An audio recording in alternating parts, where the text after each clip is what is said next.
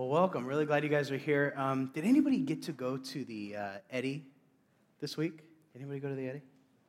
Yes, I know you did. I went with you. You don't count. Anyway, but I actually did get to go to the Eddy this week. I was pretty excited. So I actually got to go a couple weeks ago when we had the false Eddy. So that was a fun experience too. So we went about 10 o'clock at night, slept in our cars, woke up, and this guy was walking his dog by our car. And I'm sure he was just thrilled that we were there, very near his home. And he was like, actually, they called it. They canceled it. And so we all got out of there and took a bunch of people back and had breakfast at our house. But it was kind of a bummer. And so this time, Bobby Nemi, if you don't know Bobby, he comes on Friday nights. He helps out with our keiki, and he's just a big surfing guy. So he got us all excited to go, and somehow he convinced me to go again this week. And so I couldn't convince Lisette, though. I don't know why she wasn't thrilled about sleeping in a car again. But he was like, no, kept sending me pictures of what the forecast looked like. And I was like, oh, man, I don't know. I'm supposed to work on Thursday. I don't know if I can. And so I was like, all right, I'll just email Ron. If he says I can go, I can go. And so I emailed Ron and said, hey, Ron, I really want to go to the Eddy, and I want to take a vacation day. And then I'll come work that night. I'll make sure my sermon's okay. So I actually don't have a sermon. I'm just going to talk about the Eddy the whole time. So, but I was really nervous. Ron was going to just be like, no, you can't go.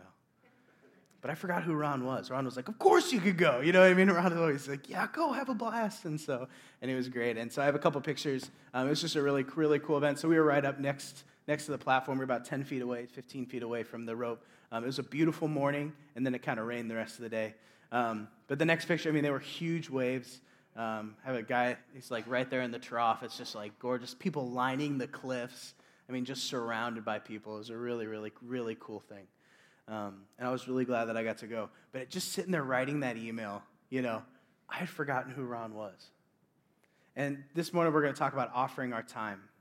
And when we offer up our time to God, when we say, God, I want to give my time to you, I think sometimes we forget who he is.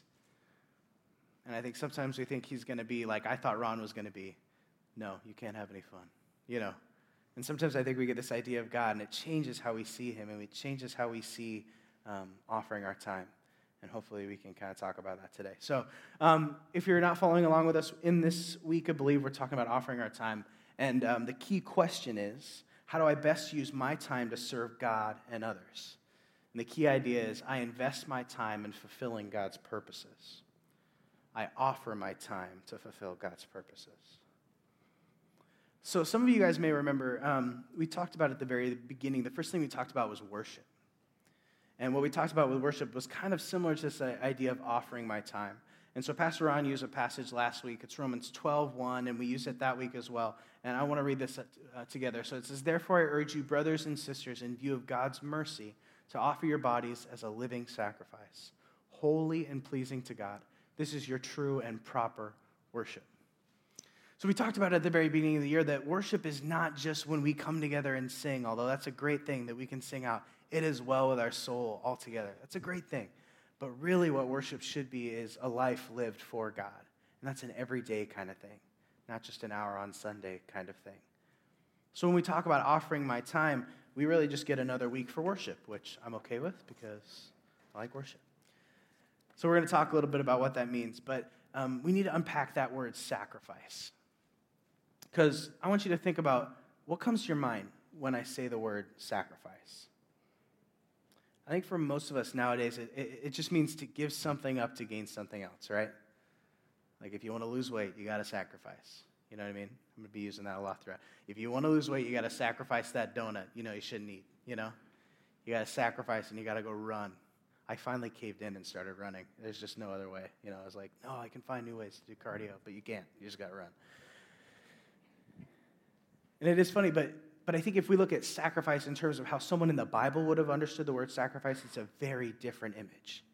It's like when people like me from the Midwest, when we sing about the ocean in worship songs, it's like this distant idea. When we sing about the ocean here, this is love crashes wave after wave. We have that very real image. For the people, the Hebrews, they would have had a very real image for the word sacrifice, because sacrifice was a part of their daily lives.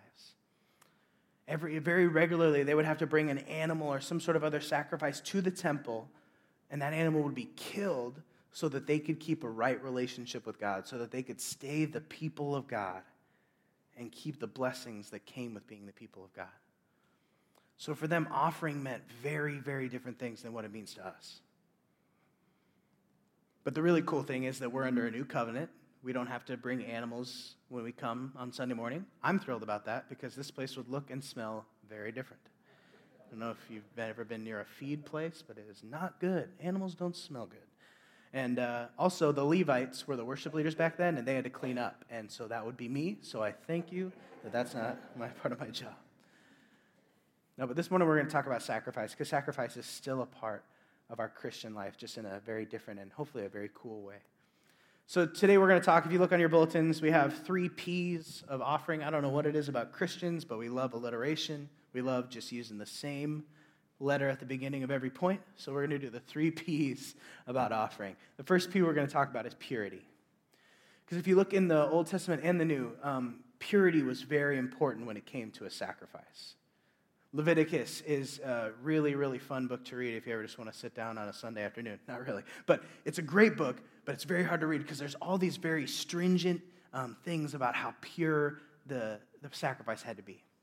So what you do is you'd bring your goat or your lamb or your dove or your bull, and the priest would have to look at it and make sure that it didn't have any defect or any blemish. So he'd search it from the very bottom of its feet to the top of its head, make sure there was nothing wrong, and then he'd let you take it into the temple to be offered. So purity was really important. And I think purity is still important today when we talk about offering our time. Now, we're going to talk about why, but the really cool thing is that the purity of your actions, you don't have to be perfect, and that's really good. But when I say purity of our offering of time, this is what I mean. I want to use Colossians 3:17. It's our key verse for this chapter. In Colossians 3:17, it says this: "And whatever you do, whether in word or deed, do it all in the name of the Lord Jesus, giving thanks to God the Father through him." Now, when it says do it all in the name of Jesus, that's what I mean by purity. That when we live our lives, that we would be able to say about everything that we do, that we do it in the name of Jesus. Now, it's not as easy as slapping in the name of Jesus on everything we do. In the name of Jesus, I speed through traffic and cut someone off, Aren't you really careful, though, when you have like a "He is greater than I" sticker on the back of your car? You're like, "I'm very sorry," No, but when I say in the name of Jesus, that means in his name. That means, like Jerry was talking about, he was the executor of his Father's will. So he was acting in his behalf, on his behalf. So we're in his name, doing things that he wants us to do, doing things that he would be doing. So it's very important, because if we want to do something in the way that he would do it or in his name, then we have to know him, right? And I think, unfortunately, a lot of people get a wrong idea of God, and then they do the wrong things in his name.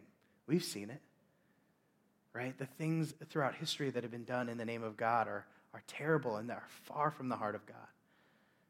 The people that picket outside events, and I'm going, I just can't imagine Jesus doing that. But when we have a wrong idea of God, it causes us to see the world differently. When you see God in a certain way, it changes how you see other people. It changes how you see the things that happen to you. How you see God changes everything. It's kind of like glasses. Some of you may have noticed that I got glasses at the beginning of the year, and I actually had a couple people come up to me and like, "Oh, I get it. You quit wearing contacts because you want to be cool and look smarter." And that was a nice thing. I do look a little bit smarter. I sent a picture to my family. That's the first thing my little sister said. She goes, "Oh, you look a lot smarter." So thanks for that. But no, I actually had never had glasses. And so we moved here, and I went to the DMV, and I barely passed the thing where you have to read all the letters. She gave me 4 or 5 tries. She was just real nice. She was like, "Nope, it's not a D. It's not an O. It's not a C." So I was like, maybe I need to get glasses. Then a while later, I was in a meeting with Ron and Cal, and they're looking at this thing, seeing it fine, and I'm sitting there like this, me, the 26-year-old, and they're like, fine, and I was like, maybe I need to get glasses, And so I finally went, and I got glasses, and went to Costco, and I put them on, and it was like reverse Clark Kent. It's like I'd gained a superpower, I was like, I can see all the prices. That's just seafood, But when you can see things clearly, and when you have a right understanding of who God is, it changes how you see everything. So a lot of us see God as angry. So when we think about offering up our time and letting God be in control of how we live our lives, that sounds terrifying. Because we think he's going to take all the fun stuff, and he's just going to make me pray all the time, and I'm going to have to wear a choir robe and sit in my room, and So in my quiet time, I do think quiet time's a good thing. I don't want a bad quiet time. But I've been reading this book called Secrets of the Secret Place by Bob Sorge, and it's a really, really, really cool book. And I was reading in it this week, and it's kind of awesome how God will put things in front of you. And I stumbled upon this quote, and he's talking about quiet time specifically, but I think it has a lot to say about how we spend our time. This is what he says. He says, Satan wants you to believe that God is ticked with you because you haven't met your daily quota of time with him. He militates against the truth of God's word, which states that our acceptance with God has to do with nothing but faith in Christ. So what that means is Satan attacks the truth, because Satan always does that. He's a liar, and he says he goes against that truth, that it only has to do with faith in Christ. God is very unimpressed with your performance, but he is deeply impressed with Christ's performance. When you put childlike faith in Christ, Christ's performance record is credited to you, and faith in Christ unlocks the Father's heart for you. The Father's heart explodes in affirmation and acceptance and delight, totally independently of your diligence or lack thereof. God is your biggest fan. As your Heavenly Father, he is constantly coaxing you forward into heights of spiritual victory. Is that the image you see of God? Or do you see the kind of stern, angry guy with a white beard sitting up there just mad because you didn't go to church today? Because how you see him will affect how you see everything. It'll affect how you see the next P that we're going to talk about. The next P we're going to talk about is the purpose of an offering. The Hebrews had a very specific purpose for each offering. It wasn't just that they made them and hoped something would happen. Each had a specific purpose and a specific way that it was to be carried out. So the main offering was called a sin offering. And a sin offering, the purpose was to atone for our sin, to make it right that we had sinned. So they would bring in their animal, it would be checked for its purity, and then it would be killed in the place of you for your sin. I think sometimes we think that our offering of time is kind of like that. We're like, oh, I've led a really rough life. I've been far from God, so I need to serve the church to make up for the life that I've led. Or sometimes we think, man, I've had a rough week, and I need to serve to make up for the week that I just had. And we lose sight of the fact that that's been taken care of. In Hebrews 10, it tells us very, very clearly, and this is what it says. It says, it is impossible for the blood of bulls and goats to take away sins. Now, once again, we're thinking about kind of a Hebrew mindset. They would have read that and would have been shocked. You and I are like, well, duh, But this is something they did all the time, and it's like, it doesn't take away sins. It says, therefore, when Christ came into the world, he said, this is what Jesus said. He said, sacrifice and offering you did not desire. He's talking about God. But a body you prepared for me. With burnt offerings and sin offerings you were not pleased. Then I said, here I am. It is written about me in the scroll. I have come to do your will, my God. So Jesus has come to do God's will because God is no longer pleased with sin offerings, with burnt offerings, with the blood of bulls and goats. So we're in a lurch, right? No, because later in Hebrews it comes through. This is what it says. He says, for by one sacrifice he has made perfect forever those who are being made holy. So the blood of bulls and goats and the sin offerings and the burnt offerings, that weren't enough. But by one act, with one perfect sacrifice, Jesus was found without blemish and he was killed in our place so that forever we, those who are being made holy, would not have to sacrifice. But he goes on, the Holy Spirit also testifies to us about this. First he says, this is the covenant I will make with them after that time, says the Lord. I will put my laws in their hearts, and I will write them on their minds. Then he adds, their sins and lawless acts I will remember no more.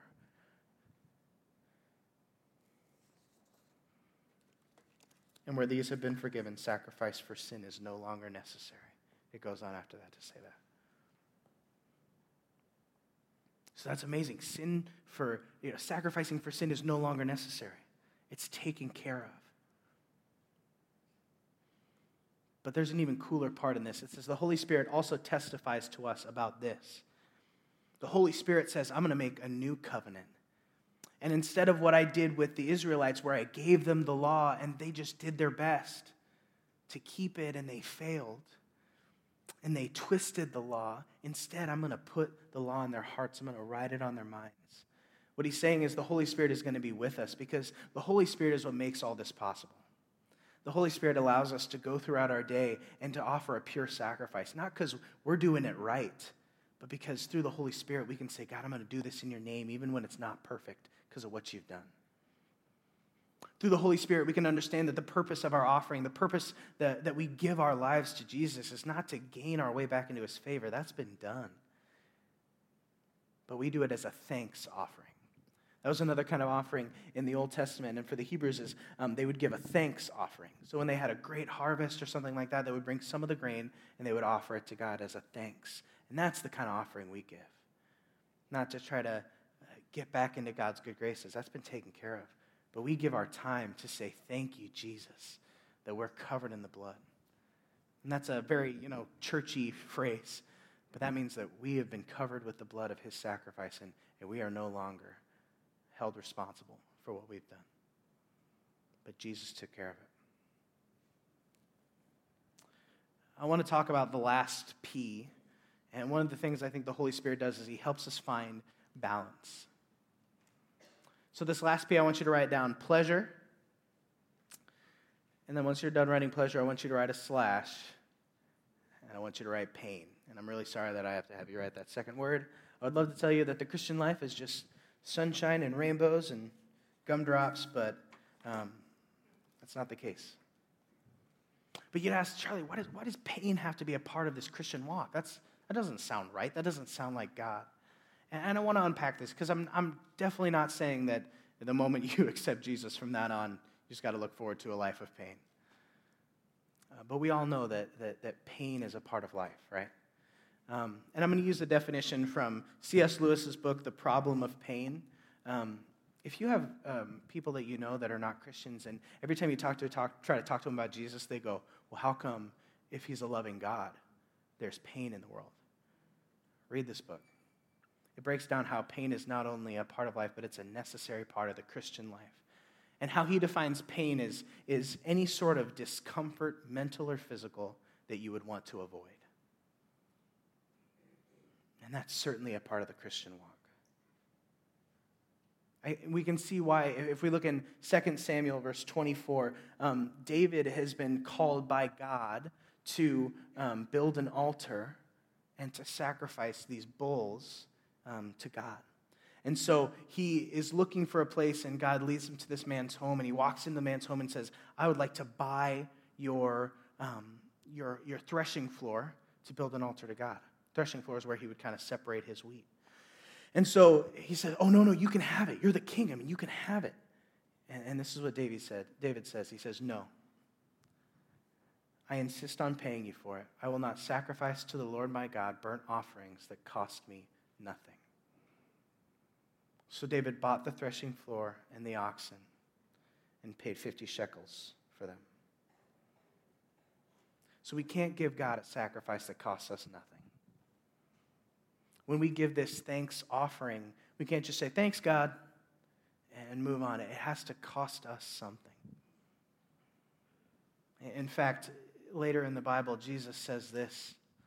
In Luke chapter 9, he says, if anyone comes to me and does not hate father and mother, wife and children, brothers and sisters, yes, even their own life, such a person cannot be my disciple. And whoever does not carry their cross and follow me cannot be my disciple. Suppose one of you wants to build a tower. Once you first sit down and estimate the cost to see if you have enough money to complete it. For if you lay the foundation and are not able to finish it, everyone who sees it will ridicule you, saying, this person began to build and wasn't able to finish it. In the same way, those of you who did not give up everything you have cannot be my disciples.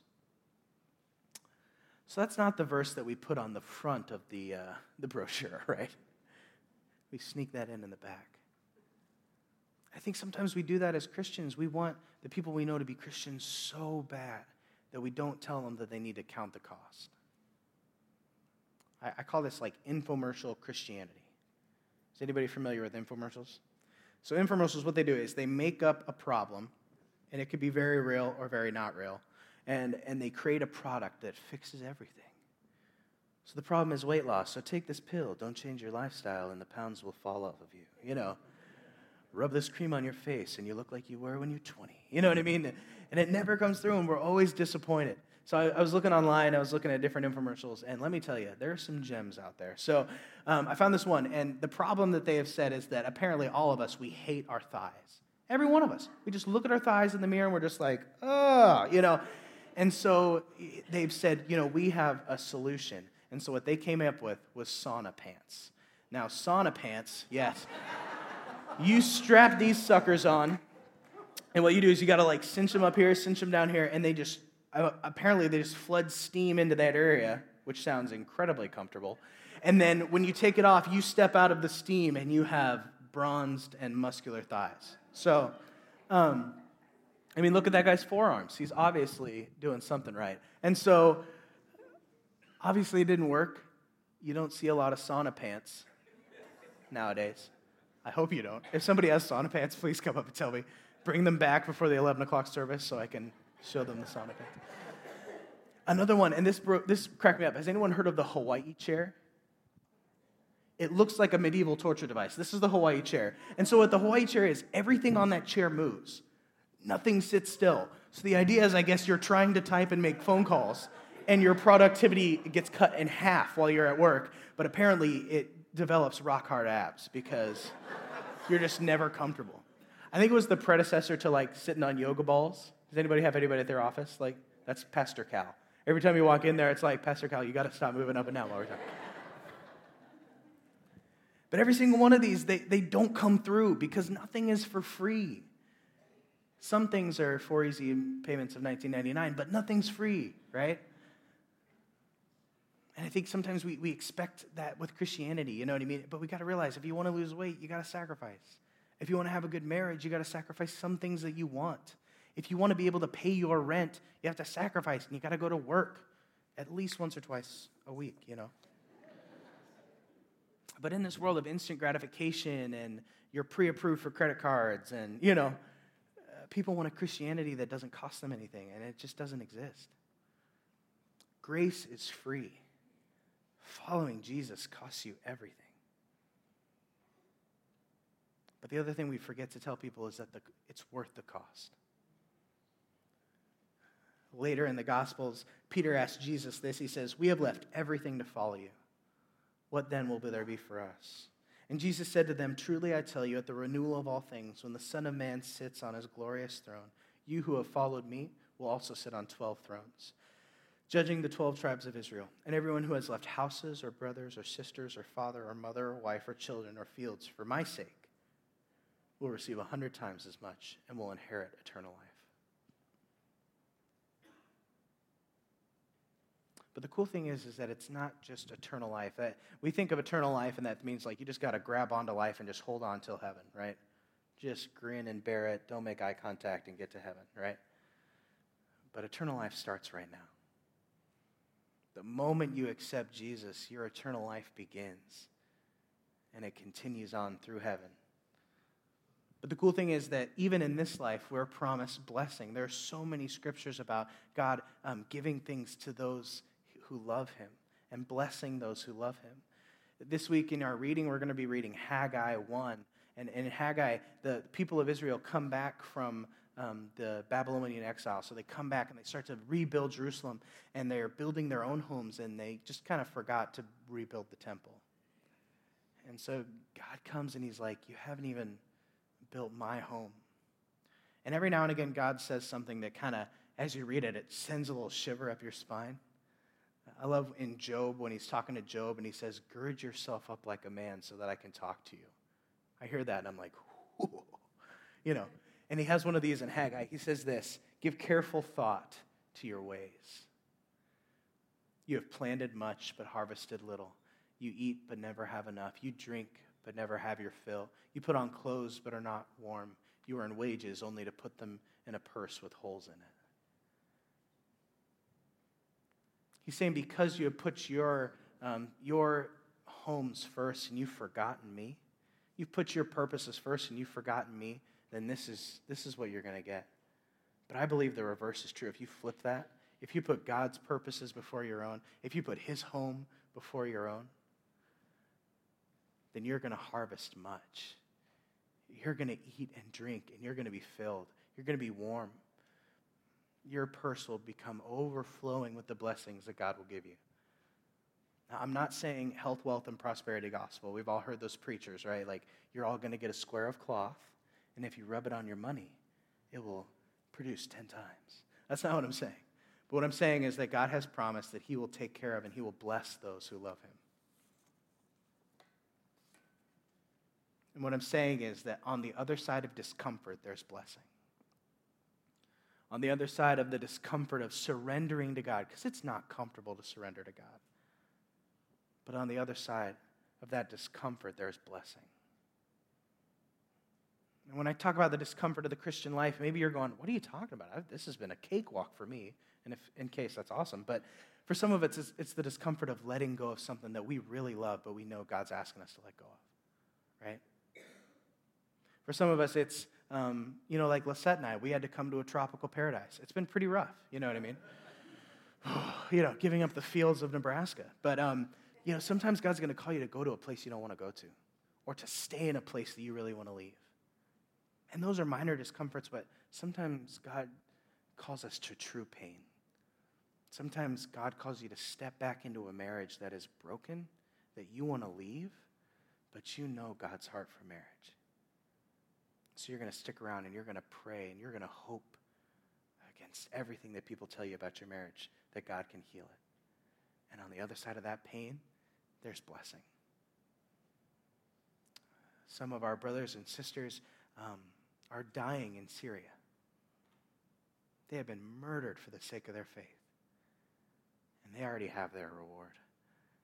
They've stepped into the next life and they are living it up. God has returned to them 10 times what they lost. And on the other side of their pain, there was blessing. There was eternal life. That's the pain I'm talking about. I want to read you the rest of that quote that I shared earlier, that Sorge quote. And this is what he says. He says, when you neglect time with God, he's not disappointed in you. He's disappointed for you. He sees the spiritual riches available to you, and his heart breaks when he watches you getting bypassed. He wants you to share in heaven's best, and he looks with wistful longing when you shortchange yourself spiritually.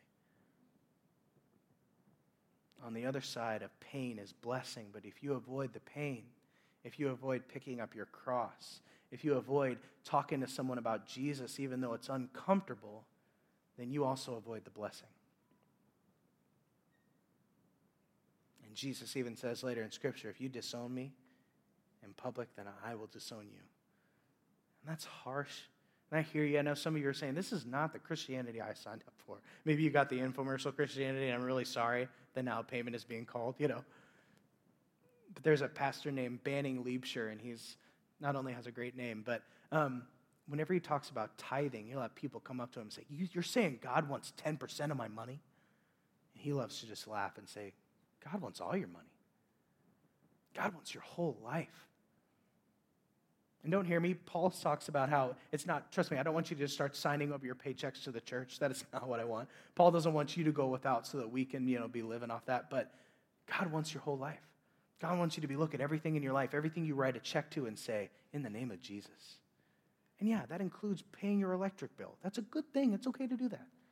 It's okay to go out to eat. It's okay to do those things. But just in listening to Holy Spirit and saying, in the name of Jesus, I'm going to do that. So there's a lot of great application. I really hope that you're in an Ohana group. I hope that you're following along with us in this Believe series. It's really good. A lot of times you start these series and you get into it and you're like, this is really hokey, but this is really good. And they have some great application, but I want to share a couple applications with you before we close. First off, in a moment, I'm going to pray, and I want you to lay your week before God. I want you to offer that sacrifice of your time, because that's what it is. It's how you spend your week. I want you to lay it before God, and I'm going to pray for you. And I'm going to pray that the Holy Spirit would just prompt you. If there's something that you need to give up, if there's something you need to add to your week, and you're going to be surprised by what he says. I really hope. Test what you hear against Scripture. Test what you hear in your Ohana group. Say, is this from God? But a lot of times God will say, if you're not serving, he wants you to step into serving. We talked about spiritual gifts last week. You were meant to serve in a specific way. God built you to be excited and to get passionate about serving him in a certain way. We just got to find out what that way is. So if he's telling you to serve, write that on a connection card. Say, I want to serve. Write down your name. And we will find a place for you that is not life-draining. We're not going to put you, if you're an introvert, we're not going to put you at the door. Hear me out, So I want you to pray about that. But some of you may hear from God, you know what, you're serving too much. Step back. Spend some time with your family. You'll be surprised by what he says. And secondly, I would just say, I will harp on this until, I'm old and gray. Practice a quiet time. If you want to get to know the voice of God, if you want to be able to hear his voice when he tells you how to manage your week or what to do in certain situations, you can't just try and call him when you're in your direst need. You're not going to know his voice. But if you practice a quiet time and just start with 15, 30 minutes a day, spend some time in Scripture, listening to God, pray, ask him to speak to you, read a book, do something. Because when you spend that first half hour of your day, it trickles down. And it does. It purifies your day. So let's just lay our week before God. I'm going to pray for you. Father God, we lay our week, we lay our time, we lay our lives before you as a sacrifice. God, I pray that you would test it for purity, that you would speak to us now, each one of us, that we would hear a prompting and a conviction from you, that if we need to make changes, that you would make us make changes in the right way, with the right view of you, that you're a loving Father, that you want to pull us into spiritual victory, that you want to encourage us to go further. Lord, we lift up our time to you. We trust you to guide us and to teach us what to do. Lord, it's in your name we pray. Amen.